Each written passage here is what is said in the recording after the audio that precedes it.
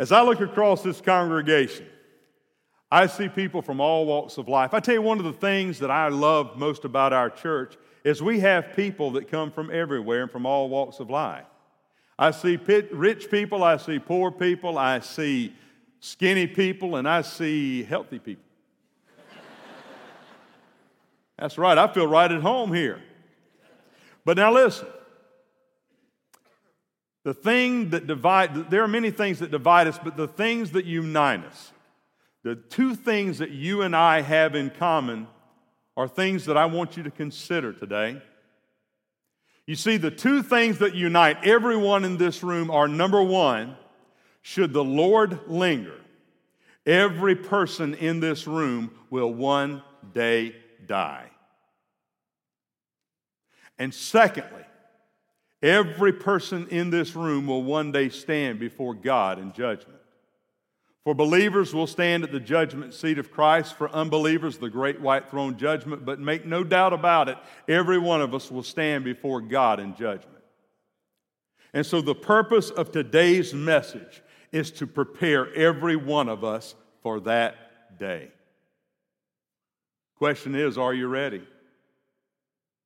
I was thinking about that last fall as a group of 12 people prepared for our medical missions trip to the Philippines.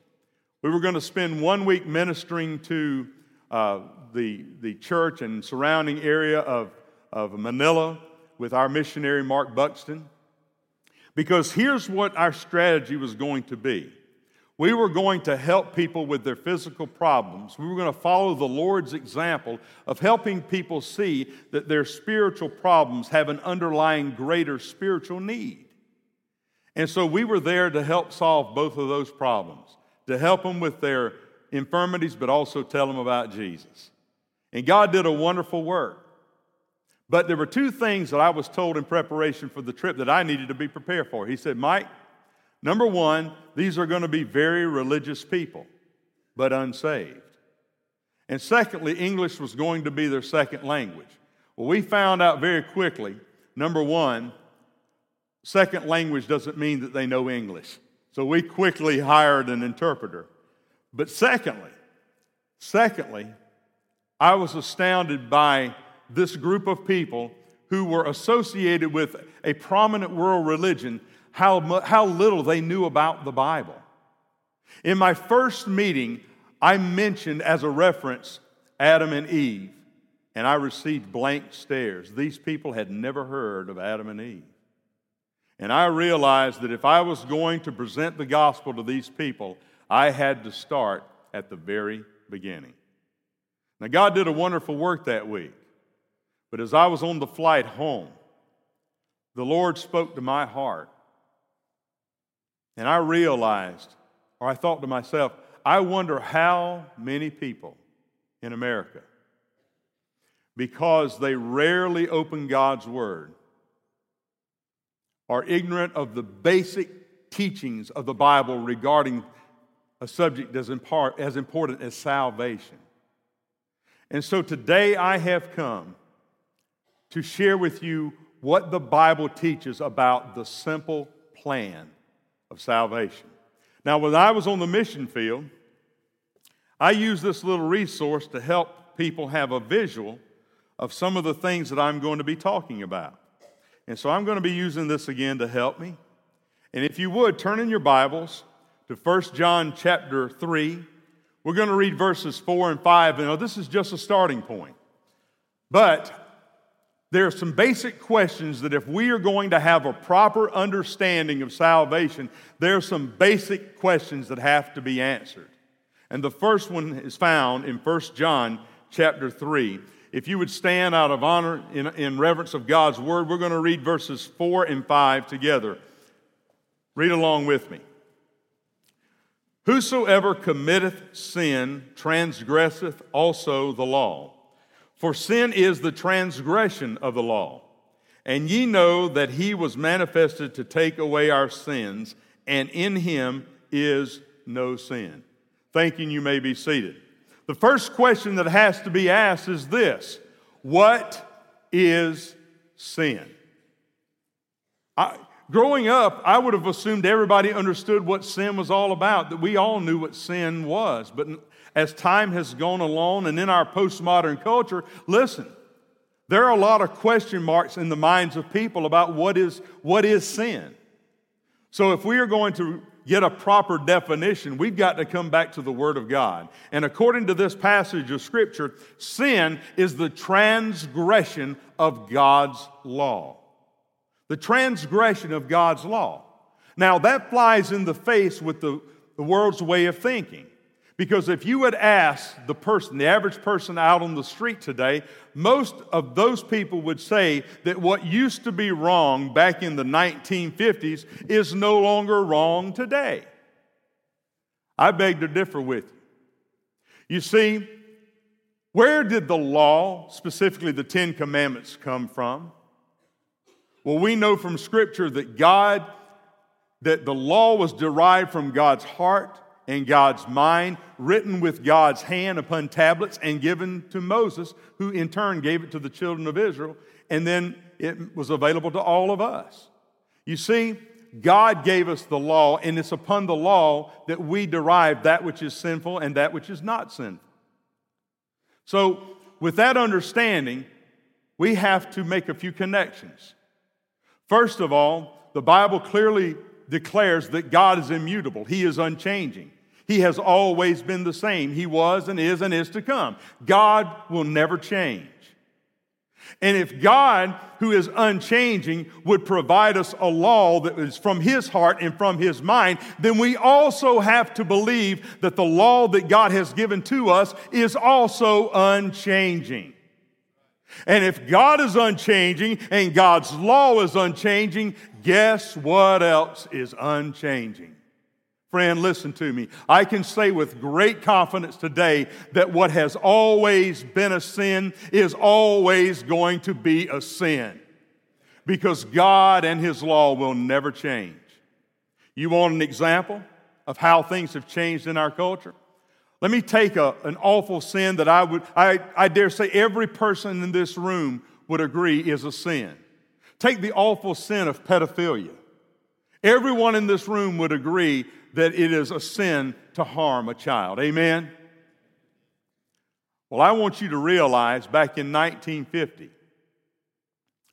people felt the same way about fornication and adultery that we feel about pedophilia today. But spend 5 minutes watching TV, looking at anything on the internet, and you will realize people do not feel the same way about sin that they used to feel.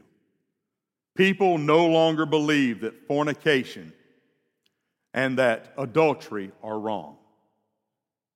Now, well, Mike, what's the danger in that? Here's the danger.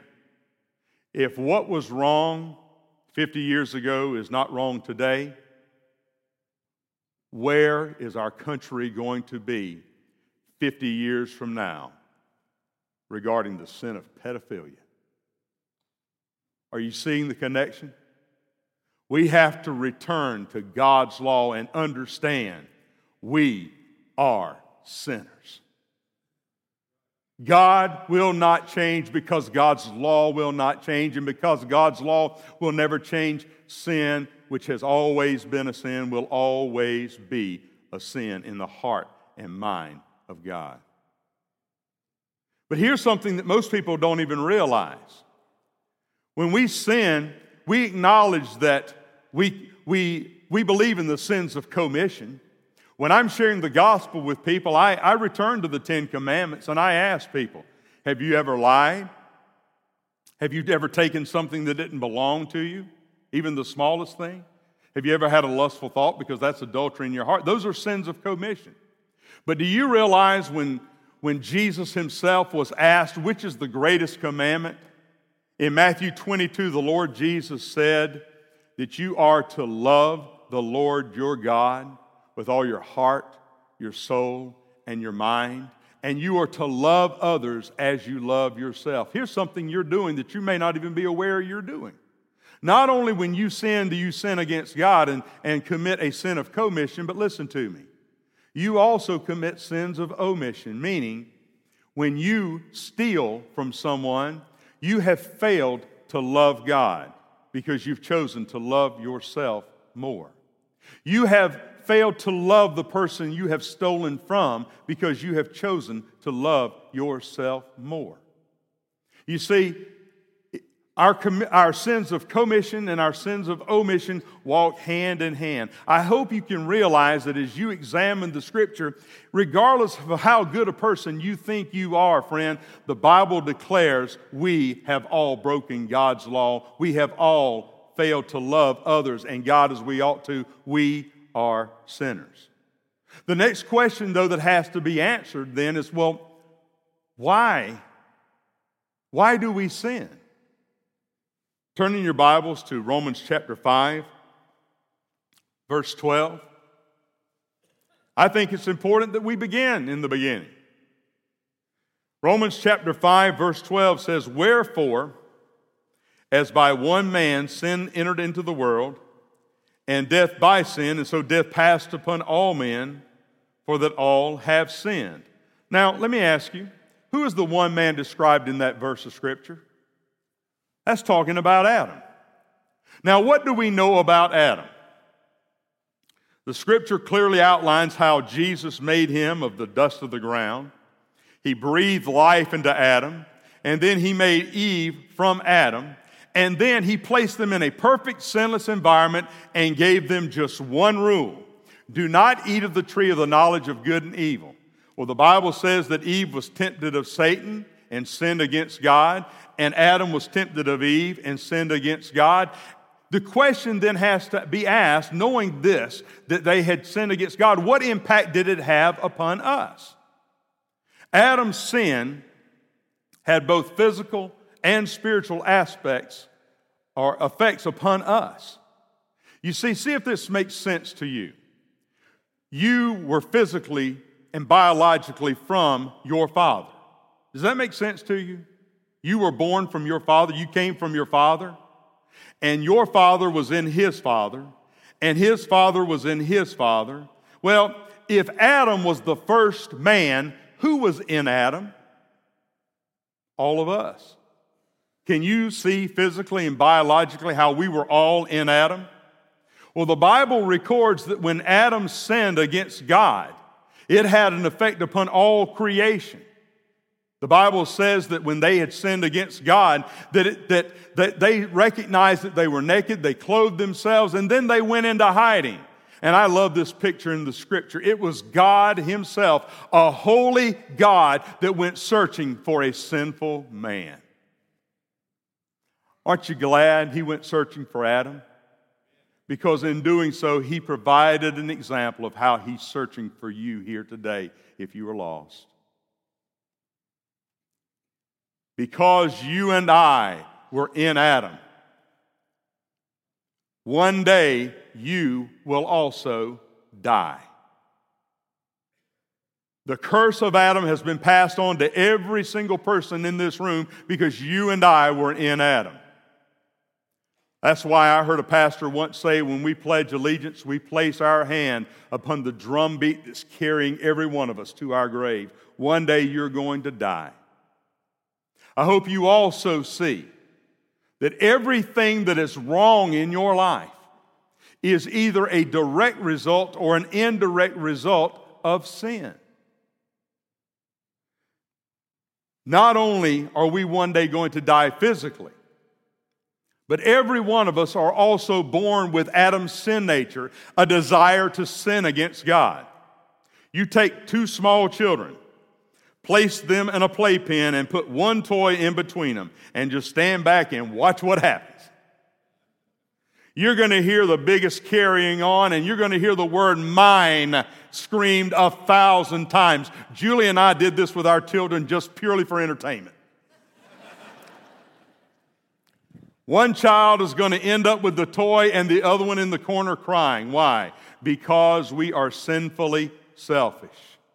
Adam's fall has affected us physically and affected us spiritually. And because you and I are born with that desire to sin, the Scripture says that all of us sin. Turn, if you would, to Romans chapter 3, verse 23, a verse of Scripture that many of you are very familiar with.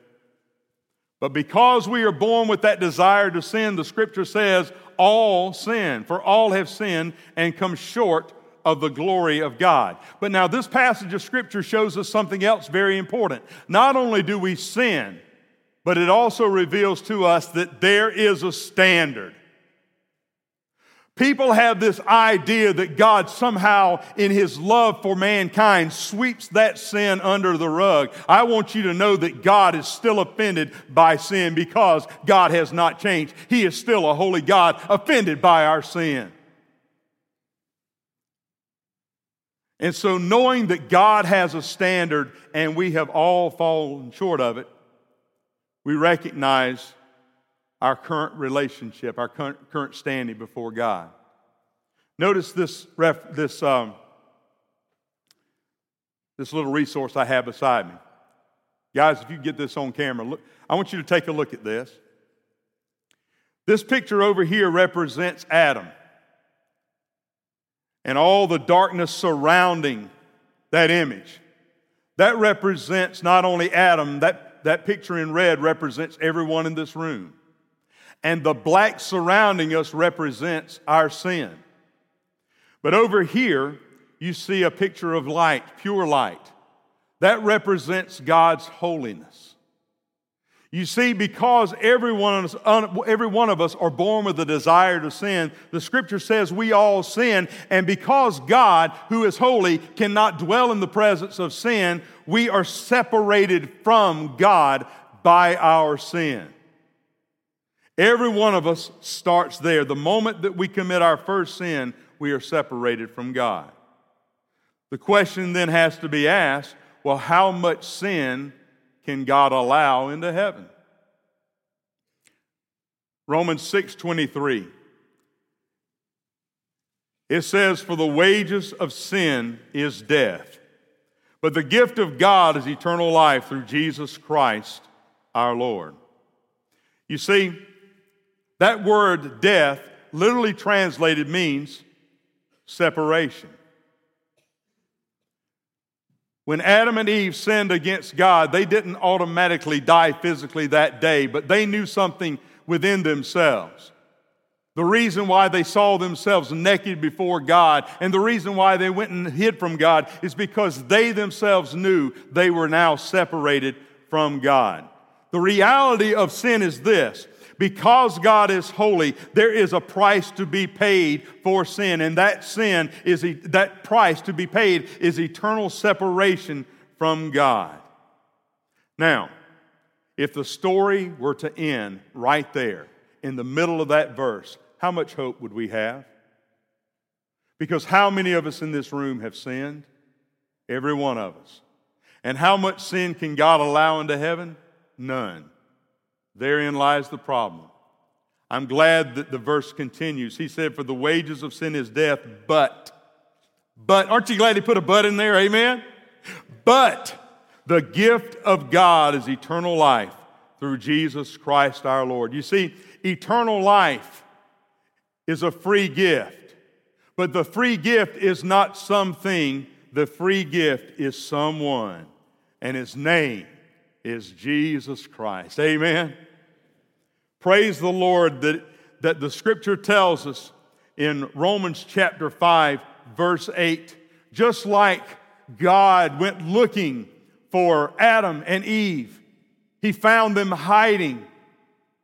God also came looking for us through His Son, Jesus Christ, because Romans chapter 5, verse 8 says, but God He commended or demonstrated His love towards us. I like this next part. In that, listen, while we were yet sinners, while we were yet sinners, Christ died, listen, for us. Meaning He died in our place. He died as my substitute. When Jesus Christ was hanging on that cross, let me ask you a question, something I really want you to think about. When He was dying on that cross, how much of your sin was Christ dying for? Isn't that a wonderful thought? You who were an enemy of God, lost and separated by your sin, God still chose of His own mercy to love you and sent His Son Jesus to die for every sin you ever have committed or ever will commit. The Bible says in the book of Hebrews that Christ died once and for all. When I'm in a group setting, I ask people this question: how much or who did Christ die for? And the typical response that I get from people is this when I'm in a group setting. People say, well, Christ died for the world. I like to repeat the question until people get it. I say to them, who did Christ die for? Well, Christ died for us. Who did Christ die for? At some point it begins to sink in.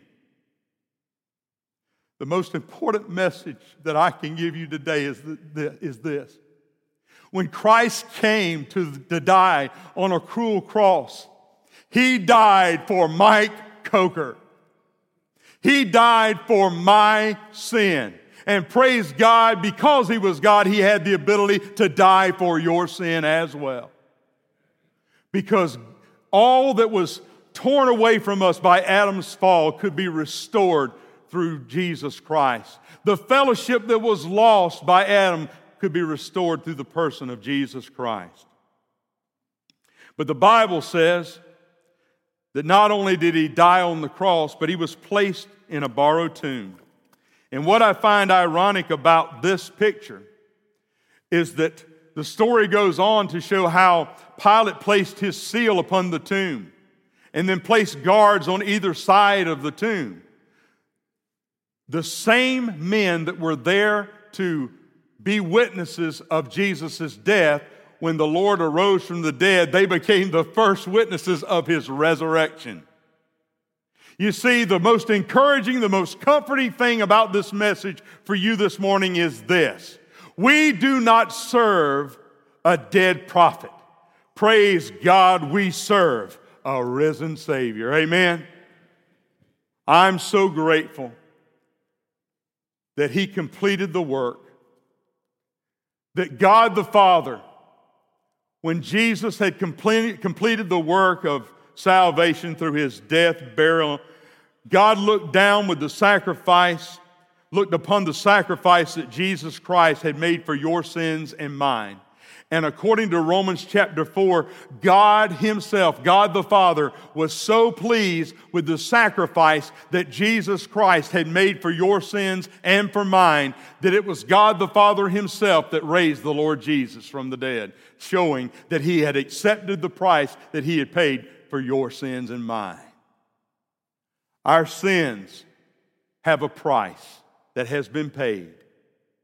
It stands there before you as a free gift of eternal life for those of you that are willing to receive it. For the Bible says in 1 Corinthians chapter 15, turn there if you would, 1 Corinthians chapter 15, verses 3 and 4. Paul speaking to the church at Corinth, he said, "For I delivered unto you first of all that which I also received, how that Christ died for our sins according to the Scriptures, and that He was buried, and that He arose again the third day according to the Scriptures." The Bible declares that Jesus Christ was born of a virgin. Mike, why was the virgin birth necessary? Let's return to the beginning. The reason why Jesus Christ had to be born of a virgin, remember I told you, why or how have you been affected by Adam's curse? Because physically you were in Adam. That is why you were born with a desire to sin. And that's why you will sin. Well, Jesus, in order for Him to be the acceptable sacrifice needed for the payment of your sins and mine, He could not have been born of Adam. That's why Jesus had to be born of a virgin. That's why He had to live a perfect, sinless life, so that he might die a substitutionary death in order that he might experience a glorious resurrection from the dead. All of these things are necessary for your salvation to be possible. Then through Christ,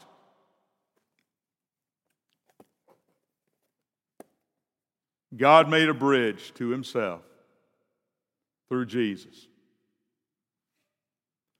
Through the finished work of the cross and the tomb, God has provided a bridge for you and me to come to him.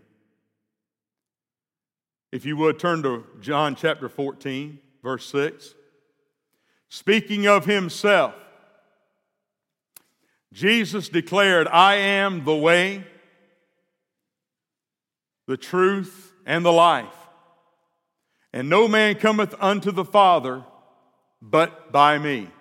Now there's something very important within that passage of Scripture. Don't ignore the words of Scripture, folks, because they're also very important.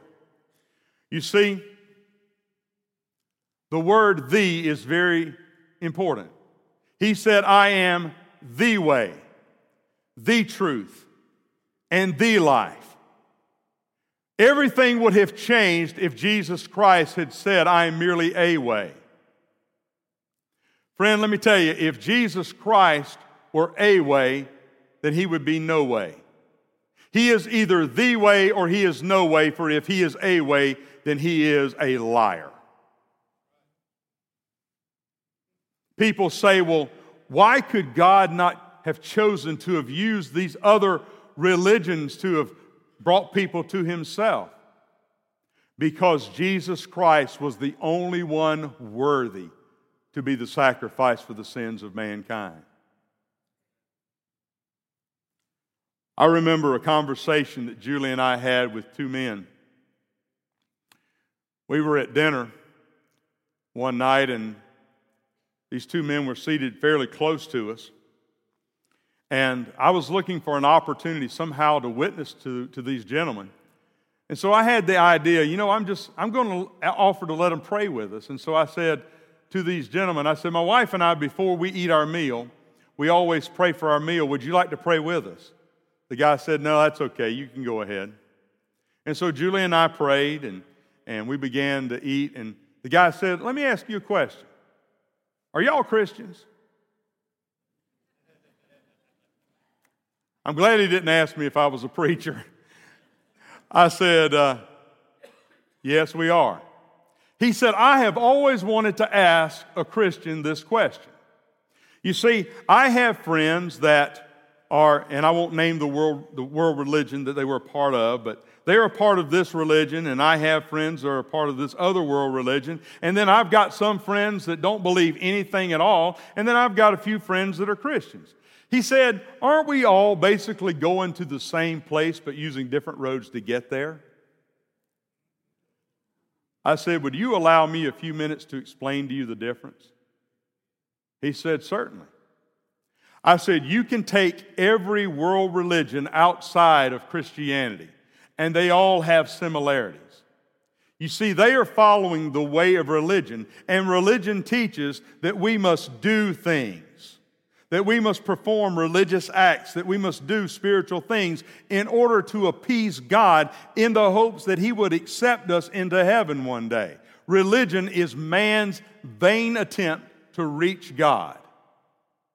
Christianity teaches the way of salvation, that we are sinners separated from God by our sin with no hope. That's why God sent His Son Jesus, because there had to be a payment made for our sin, so Jesus Christ came to this earth and paid for our sin. His death on the cross paid for every sin I ever have committed or ever will commit. And to show that God accepted His sacrifice, He raised the Lord Jesus from the dead. And all I have to do is invite Him into my life to forgive me and save me. And that's how I have eternal life. That man looked me in the eye and he said, that makes perfect sense to me. And I said, well, I pulled out a tract and I said, here's a little booklet that I'd like for you and your friend here to read. And at the end, if you would like to have a relationship with God through Jesus Christ, on the back, it shows you how to do that. And all the verses that I've just quoted for you are in this pamphlet. Please feel free to read it, and my email's on there. Shoot me a message if I can help you. And it ended there, but here's what I helped him to understand. Listen, Christ is the only hope for eternal life. Your goodness is not going to get you into heaven. Your righteousness is not going to get you into heaven. In fact, turn to Ephesians chapter 2, verses 8 and 9.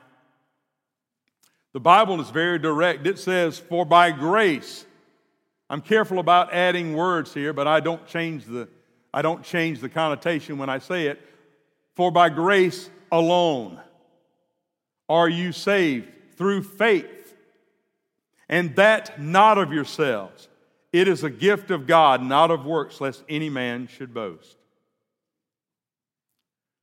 I remember another conversation that I had, a reception from one of my family members. We were in a room, and it was very crowded, and we were walking around introducing ourselves and talking with people. And this one lady who had assisted our family member with some decoration, she said, "You're from the Baptist Temple, aren't you?" I said, "Yes, ma'am, guilty as charged." She said, "I enjoy watching you guys on TV." She said, "I attend," and she gave me the name of her church, and it was one of the popular world religions. And she said, "I love your pastor's teaching." And we talked for a while about things. I said, "Well, may I ask you a question about your spiritual life?" And she said, "Why, certainly." I said, "Would you say that you are 100% sure you are going to heaven?" And her response was, "Yes, I know for sure." I said, "Well, let me ask you another question. Do you believe that you have to be baptized in order to go to heaven?" And her response was, "Well, certainly." And then I named a few other things. And she said, "Yes, I believe you have to do all of those things in order to obtain God's favor." And I said, "Well, may I ask you another question?" I like asking questions. I said, "Would you call baptism a righteous work?" She said, "Well, of course I would." I said, "Would you call taking the elements, the sacraments, a righteous work?" "Well, of course." "Do you believe going to church and living a good life, that's necessary? Would you call that a righteous work?" She says, "Absolutely." I said, "Well, then how do you reconcile that with Titus chapter 3, verse 5, which says, 'Not by works of righteousness which we have done, but by His mercy He has saved us.'" You see, the thing that's problematic in the minds of so many people is that they feel internally, "I have to do something in order to earn God's favor." But please understand, if that's where you are this morning, there is nothing, I say nothing, that you can do to remove your sin. And therein lies the problem. That's why Jesus Christ is the only way. Because religion cannot remove your sin. Righteous works cannot remove your sin. Being a good person and doing good things cannot remove your sin. The Bible says, without the shedding of blood, there is no remission of sin. That's why it's only through the blood of Jesus Christ that salvation is possible. And if you want the blood of Christ to be applied to your sin account, the first step you have to take is repentance. Because in order for you to turn to Christ, you must turn from whatever else you're depending upon. Turn to Mark chapter 1, verse 15. This is reiterated with one statement that the Lord Jesus made in the New Testament. Mark chapter 1, verse 15. Christ Himself is speaking here. He said, "The time is fulfilled and the kingdom of God is at hand." Look at me. Repent. Repent and believe the gospel. In order for these Jewish people that he was speaking to, in order for them to come to the point of eternal life, he's saying you've got to depend from the religion that you've been dependent upon. Because in order to come to Christ, you must first turn loose of everything else that you're trying to do to earn God's favor. Do you see? And then the last step of faith is described in Romans chapter 10, verse 9 and 10. I love this passage of Scripture because when a person arrives at this point, they recognize God's love for them. And now they have a choice to make. Because this verse of Scripture says that if thou shalt confess with thy mouth the Lord Jesus, and believe in thine heart God hath raised him from the dead, thou shalt be saved. Not hope so, not maybe so, not think so, but thou shalt be saved. For with the heart man believeth unto righteousness, and with the mouth confession is made unto salvation. This little picture here before you shows the hand of the Lord Jesus reaching down to you. I told the people in the Philippines, I hope you realize how much God loves you. You see, just like Jesus went looking for Adam and Eve in the garden, just like he came looking for me the day he saved me, I told all those precious Filipino people, I believe the reason why you are here in the clinic today is because God has drawn you to himself. His hand reaches downward to you. Notice that top hand is nail-scarred, representing the loving, pierced hand of the Lord Jesus. I said, the Lord, in his sovereign way, prepared us to be here today to share this message with you so that we could help you not only with your physical problems, but also with your spiritual problems. You see, today, every one of us will choose. I say the same thing to you here today. You have the same choice to make as those precious Filipino people did back in the fall. And really, there's only one of two choices to make. You can either accept and receive eternal life and a home in heaven, or you can reject Christ. But if you continue to reject Christ, friend, there's a place called hell that is just as real as heaven itself. Now, your attitude may be, Brother Mike, I'm not saying no to God. I'm just simply saying I'm not ready. Or I want some time to think about it. Listen, you have that right. That's a choice of your free will, and God's not going to circumvent that. But please understand, that's just another way of telling God no. You, friend, have heard the gospel today. The question for you now is this: what are you going to do? How are you going to respond? Because in verse 13, God waits to hear from you. He says, for whosoever, that means anybody and everybody, for whosoever shall call upon the name of the Lord shall be saved. Can I tell you what that sounds like? That call that's in verse 13? Here's what that call sounds like. Dear God, I admit to you today that I am a sinner, separated from you by my sin. But I believe that you sent your Son Jesus Christ to die on the cross for every sin I ever have committed or ever will commit.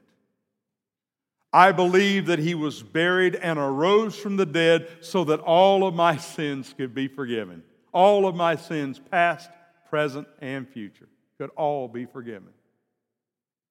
I turn from everything that I have been trusting in, my goodness, religion, my good works. I turn from it all, Lord. I repent and I turn to you.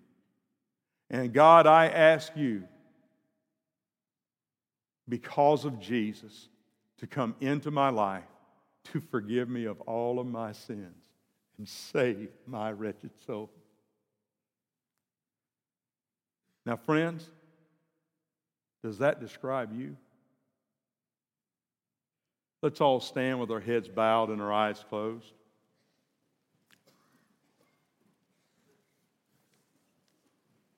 If I have just described you,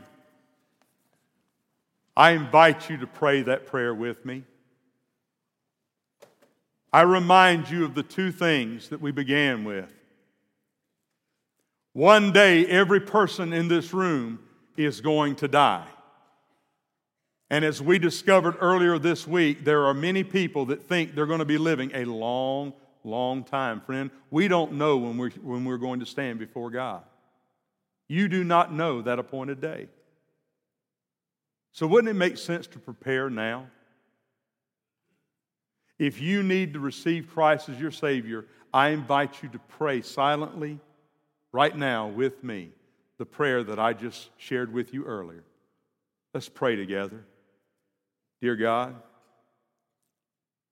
I admit to you that I am a sinner, separated from you by my sin. I believe that you sent your Son Jesus to die on the cross for every sin I ever have committed or ever will commit. I believe that he was buried and arose from the dead so that all of my sins could be forgiven. I turn from everything that I have been depending on, and I put my total faith in Jesus. Because of him, dear God, I ask you right now to come into my life, forgive me of all my sins, and save my soul. In Jesus' name I pray, amen. Did you just pray that prayer with me, sincerely from your heart to God's heart? I told you earlier in the service that we all had things in common. We're all going to stand before God in judgment. Christian, are you making a difference in the world that is your mission field? Because people who love the Lord are actively involved in these four things. Number one, they're reading God's Word on a consistent basis and spending time with the Lord. They are working to improve their relationship and fellowship with God, because the key to every relationship is effective communication. The Word of God is how God speaks to us. Prayer is how we speak to God. The pictures at the bottom show people that are in fellowship with one another. They are faithful to God's house because they know that that's part of improving their relationship. But there's one other picture there, the bottom, that shows the cross on the entire world. You see, that's the responsibility that you and I have to tell others this glorious gospel. There are more people outside of these doors that you intersect with on a weekly basis. I want to impress upon you the thought that they're going to spend somewhere for all of eternity. And you may be the only voice that God has in their life. So with the time remaining, we're going to sing one more verse. This just goes out to believers. Maybe God has laid somebody on your heart, and you, honestly, before God, you have not done your part to doing what's necessary to reach them for Christ. I just simply encourage you to come to the altar and get on your knees and pray and ask God to save them and to give you the discernment and wisdom that you need when speaking to them. But decide today that you're going to make a difference for eternity. One final question. Is anybody going to be in heaven because of you?